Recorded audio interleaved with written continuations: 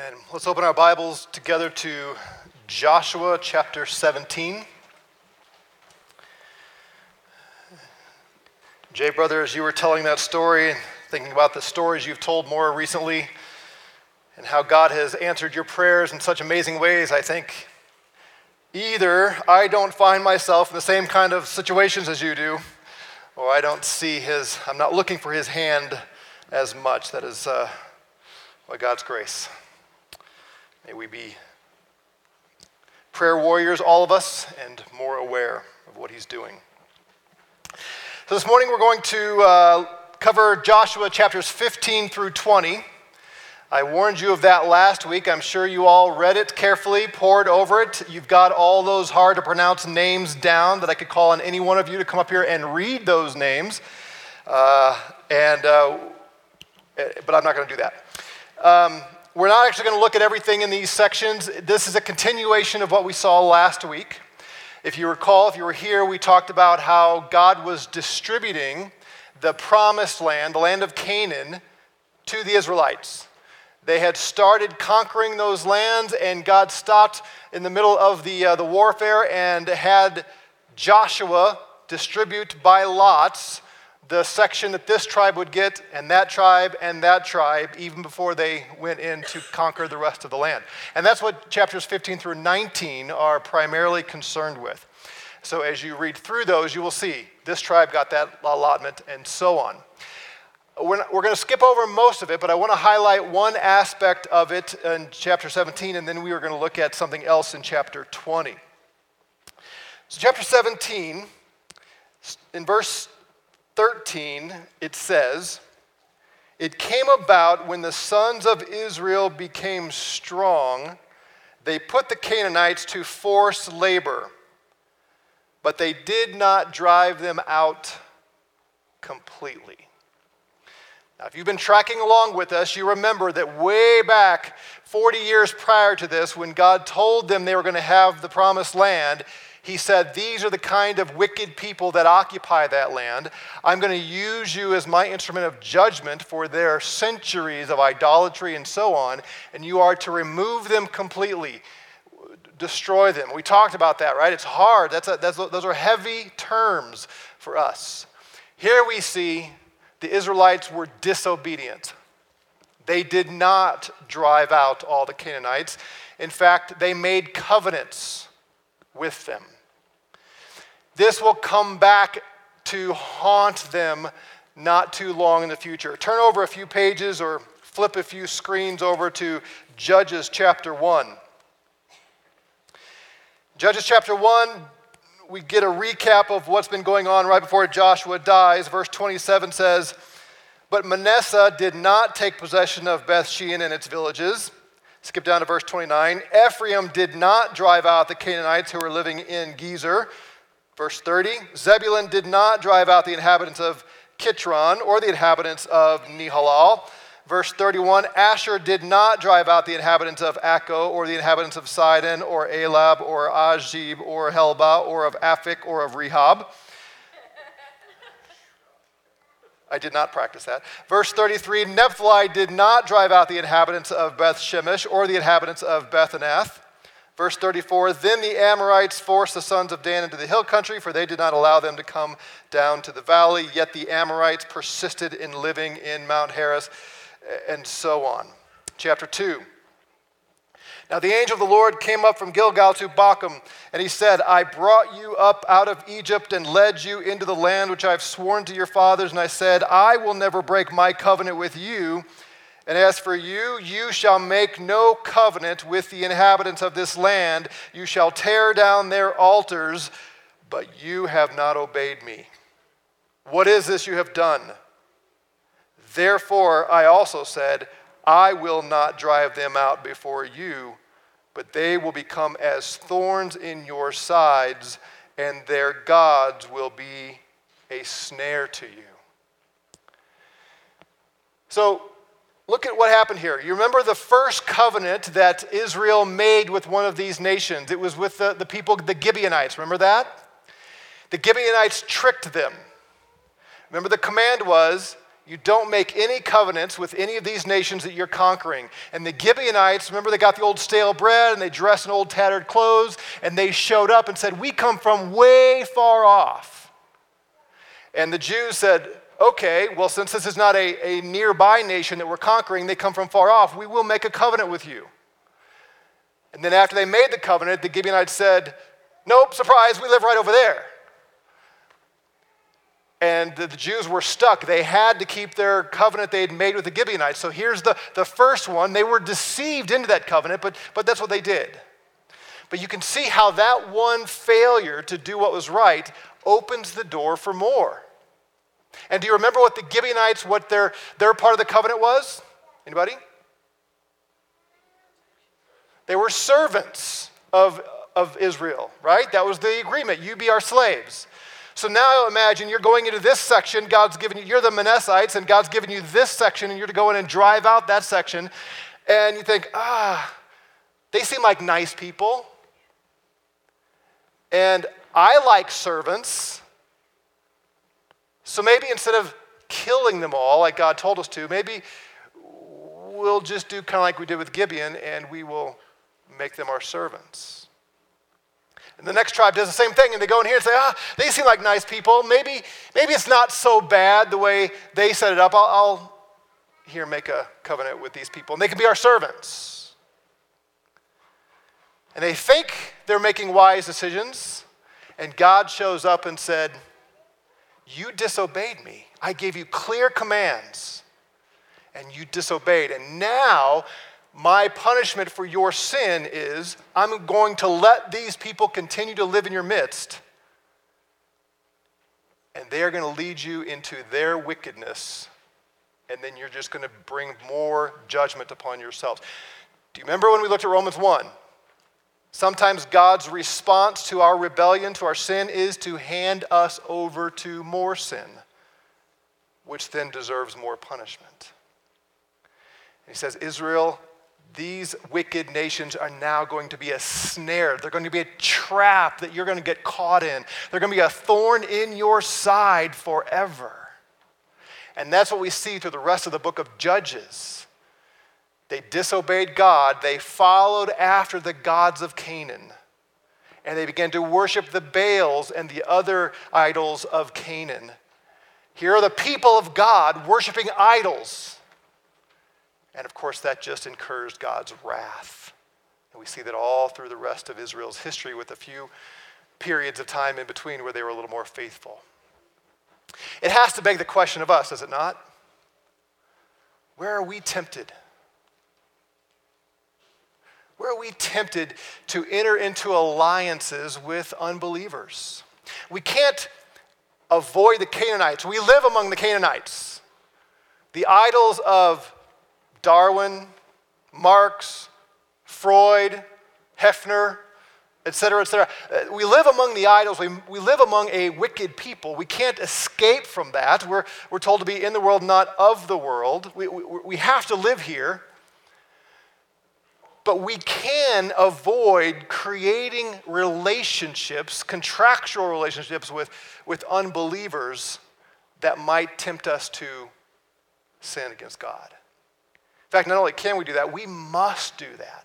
The Apostle Paul brings this very thing to the church at Corinth and says, do not enter into these kind of alliances. Chapter 6 of 2 Corinthians, he says this.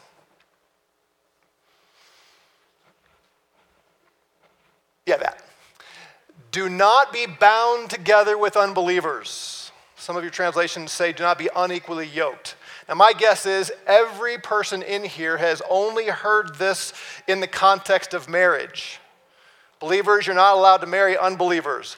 That's true, but there's nothing in the context that is specific to marriage. He's not talking about marriage here.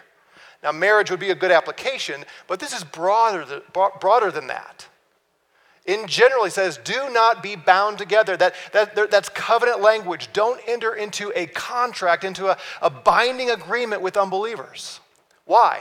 For what partnership have righteousness and lawlessness? You are righteous, and you're going to enter into a contractual partnership with people who are unrighteous, who are lawless? Or what fellowship has light with darkness? We're light. We can't be bound together with darkness. Next verse.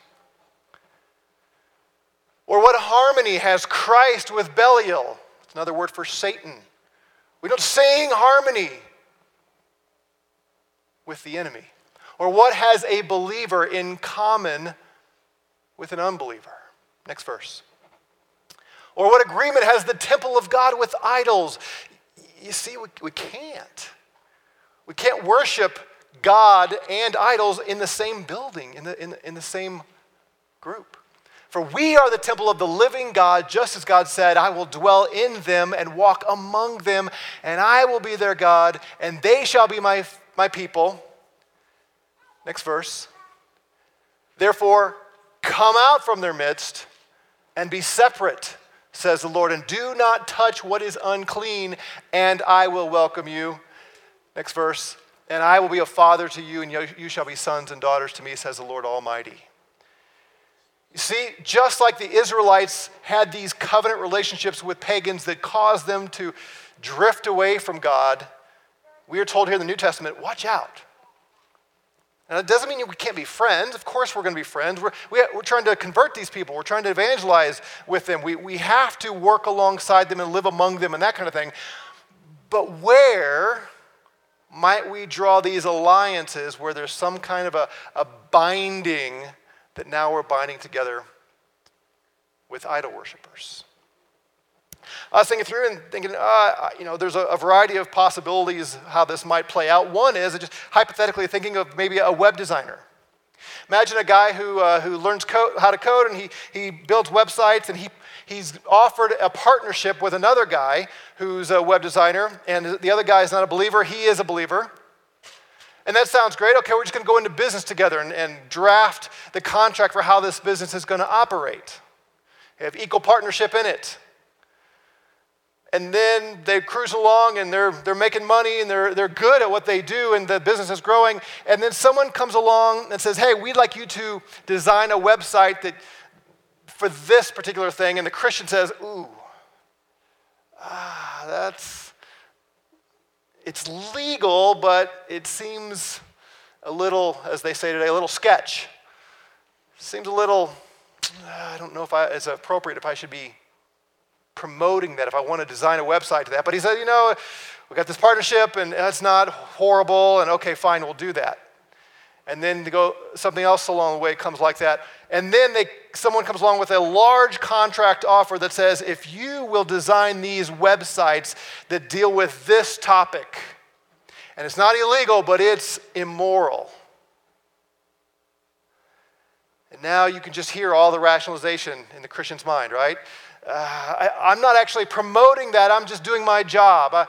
I'm contractually bound because we have this partnership, and I don't have the right just to veto this and all that kind of. You can see how somebody could now start doing the dance in their own head to do things they may regret big time later because they have this contractual agreement. And of course, marriage is that way as well. If you're a believer and you enter into the marriage covenant with an unbeliever, there's going to be temptation there to go down a bad path. The Jews are exhibit A of what happens when God's people enter into these kinds of alliances. In chapter 2 of Judges, verse 11 says, Then the sons of Israel did evil in the sight of the Lord and served the Baals, and they forsook the Lord, the God of their fathers, who had brought them out of the land of Egypt, and followed other gods from among the gods of the peoples who were around them. They bowed themselves down to them. Thus they provoked the Lord to anger.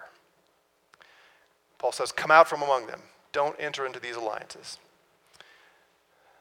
So I don't know how that applies to you. I don't know what temptations are out there for you, but it's worth pondering.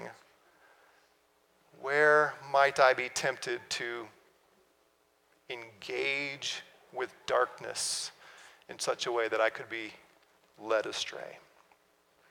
The Israelites did it, and it cost them significantly. Now let's go back to Joshua chapter 20.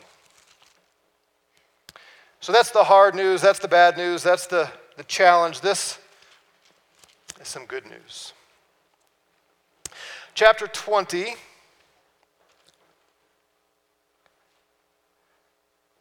Beginning in verse 1. Then the Lord spoke to Joshua, saying, "Speak to the sons of Israel, saying, designate the cities of refuge of which I spoke to you through Moses, that the manslayer who kills any person unintentionally, without premeditation, may flee there, and they shall become your refuge from the avenger of blood. He shall flee to one of these cities and shall stand at the entrance of the gate to the city and state his case in the hearing of the elders of the city. They shall take him into that city to them and give him a place so that he may dwell among them. Now if the avenger of blood pursues him, then they shall not deliver the manslayer into his hand, because he struck his neighbor without premeditation and did not hate him beforehand. He shall dwell in that city until he stands before the congregation for judgment, until the death of the one who is the high priest in those days. Then the manslayer shall return to his own city and to his own house, to the city from which he fled." And then he goes on and describes these 6 cities that were called the cities of refuge. We hear a lot in the political realm these days, these words,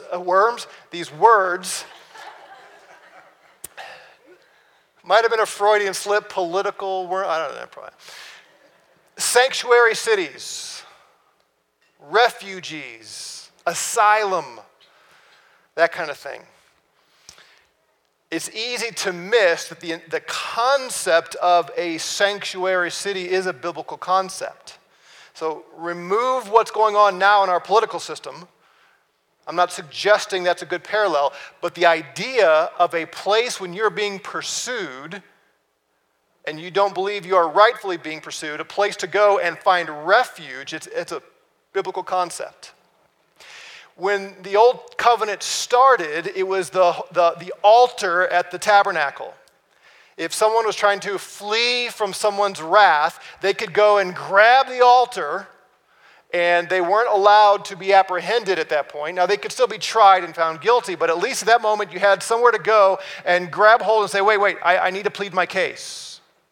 But as the nation enters into this promised land, you could be days and days' journey from the tabernacle. And the avenger might catch you before you got there.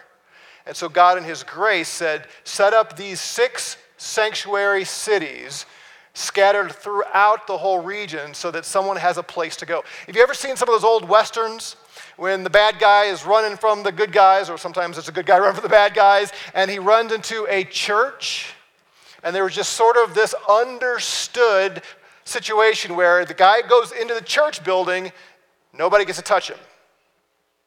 Right? Well, that's the kind of idea that we're talking about here. So God sets these cities of refuge up.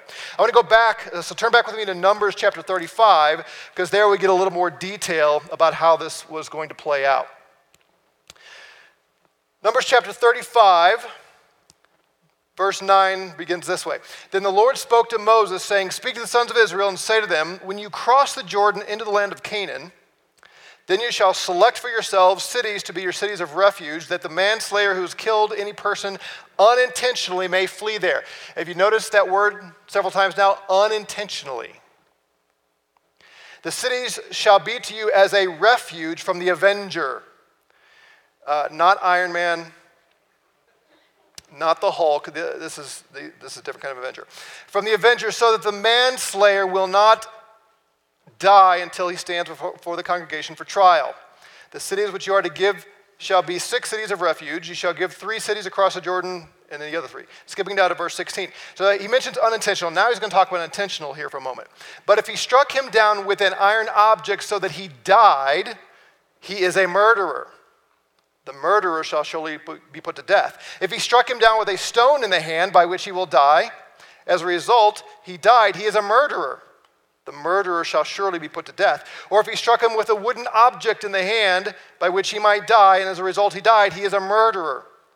The murderer shall surely be put to death." See, God knows how we are. If he just said the rock, somebody would use a stick and say, "Well, I didn't use a rock." So he lists several things. Look, the point is, if you've committed murder, you are to suffer the consequences. This is pulling back from Genesis chapter 9, right after the flood. This is before the law of Moses, so it's not unique to Israel. And God made it very clear that murder is a capital offense. Look what he said in Genesis chapter 9. Whoever sheds man's blood, by man his blood shall be shed. Why? For in the image of God he made men. We must be, as Christians, pro-capital punishment for murder, for first-degree premeditated murder. Because God's law says, God's requirement is, if you take a man's life, you forfeit your own. Because God values man so much, he's made every man in the image of God, you have no right to take someone's life. If you do, you will suffer the consequences with your own death. So now God is bringing that principle to bear for the Israelites, and he's making it very clear if someone hates somebody else and he kills him, whether with a rock or a stone, I guess that's the same thing, a piece of a stick, whatever, if he kills him premeditated, he must die. He goes on and says, verse 19, the blood avenger himself shall put the murderer to death. Blood avenger was the first of kin. So if I'm the first of kin to the person who's murdered, I'm to go take the life of the murderer. He shall put him to death when he meets him. If he pushed him of hatred or threw something at him lying in wait, and as a result he died, or if he struck him down with his hand in enmity, and as a result he died, the one who struck him shall surely be put to death. He is a murderer. The blood avenger shall put the murderer to death when he meets him. You see, the blood avenger has no choice. It's sin for the first of kin here to not bring about capital punishment to the murderer. That's God's law for Israel. That's the requirement. Murder was a serious thing in the Old Covenant. It still is in the New Covenant. It is since Genesis 9. It's wrong and it's abhorrent. But what about when you accidentally kill somebody? It happens.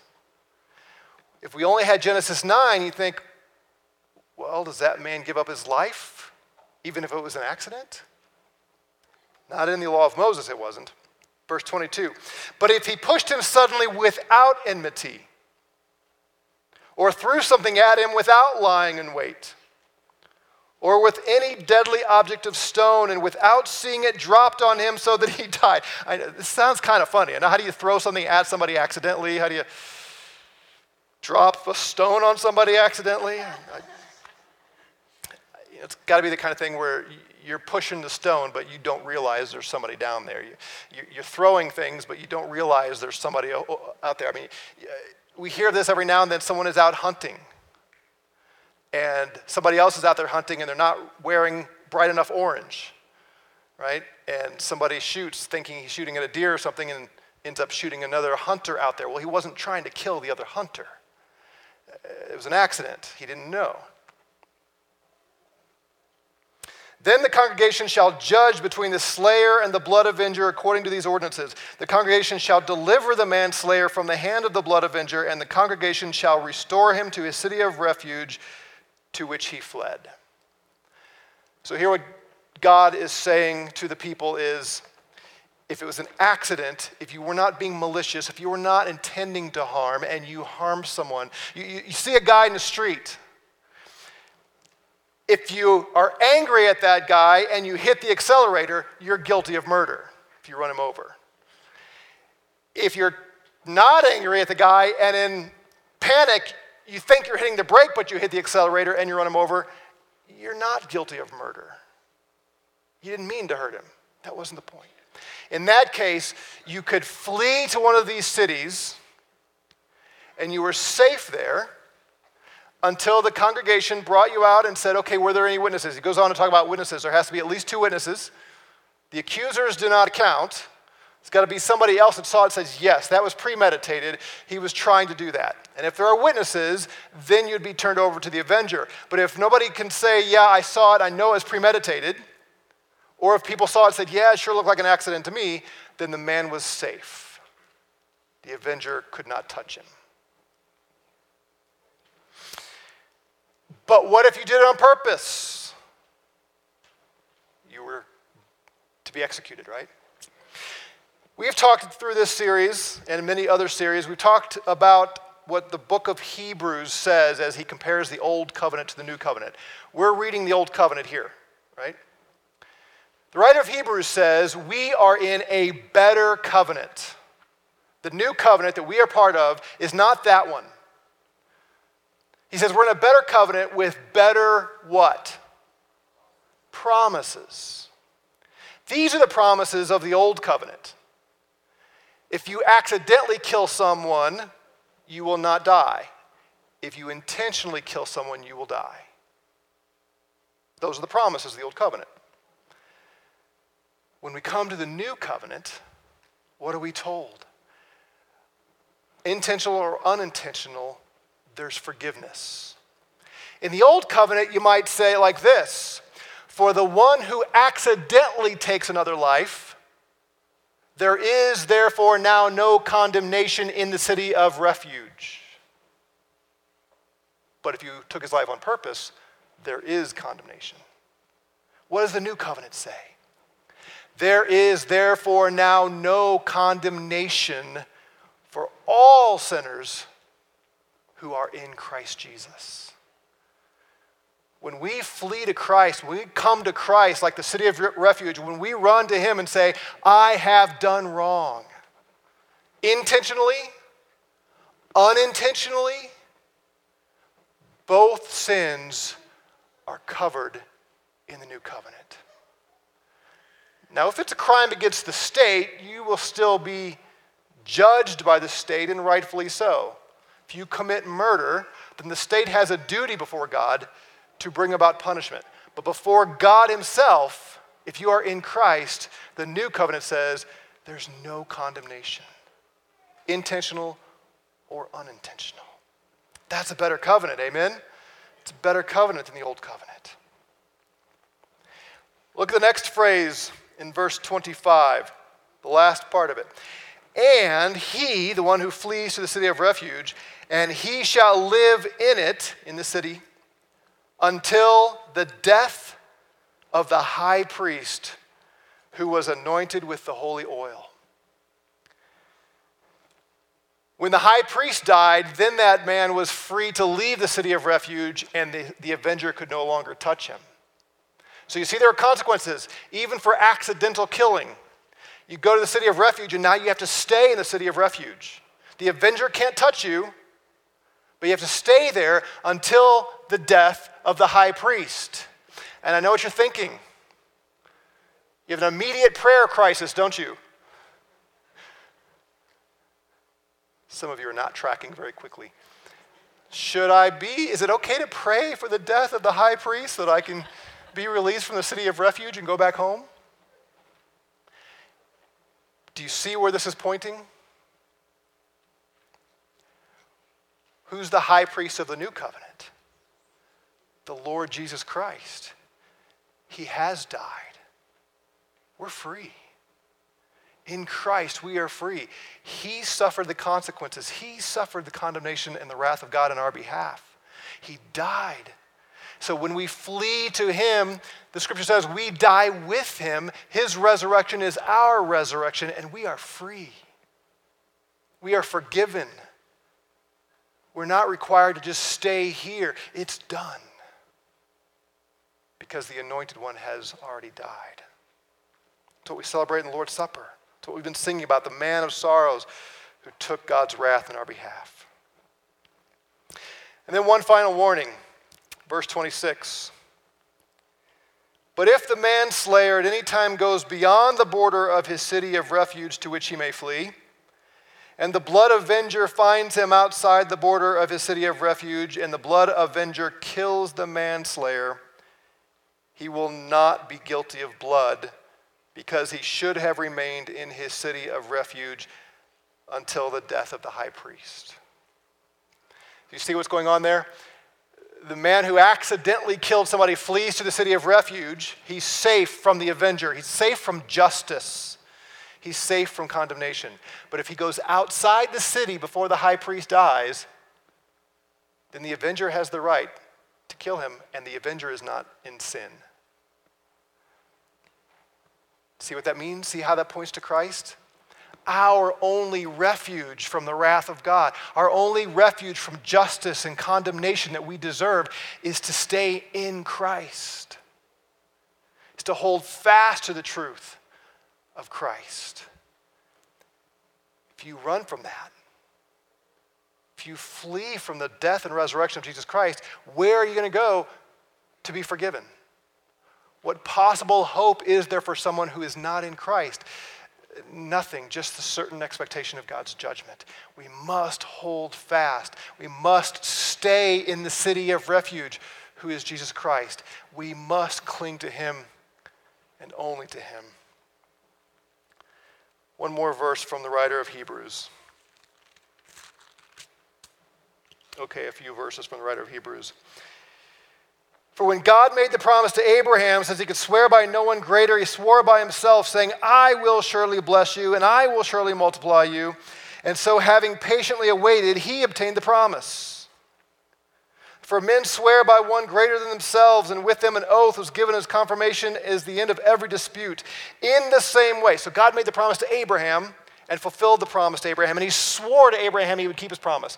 In the same way, God, desiring even more to show to the heirs of the promise, that's us, the unchangeableness of his purpose, interposed with an oath, so that by two unchangeable things, in which is impossible for God to lie, when God says that he can't change it, he doesn't lie, and he swore, we who have taken refuge would have strong encouragement to take hold of the hope set before us. God promised Abraham, I'm going to give you more descendants than there are stars in the sky, and he kept that promise. God says to you, if you put your faith in Jesus Christ, you'll be forgiven. If you take refuge in the blood of Jesus Christ, you are not condemned. This hope we have as an anchor of the soul, a hope both sure and steadfast, and one which enters within the veil where Jesus has entered, a forerunner for us, having become a high priest forever. Our high priest died, and he came back to life, and he lives forever to intercede for everyone who takes refuge in Christ. That's the gospel we preach. That's what we have to say to the world. You are condemned. You have done intentional sins and you've done unintentional sins, and God will rightly judge you for all of it, but there is a place of refuge for you. Call upon his name and he'll forgive you. And for we who have done that, this is the hope, this is the anchor for our soul. Not being good enough, not going to church enough, not reading our Bible enough, all those things are good. But Jesus Christ, dead and raised, he's our refuge. He's our anchor. Let's pray.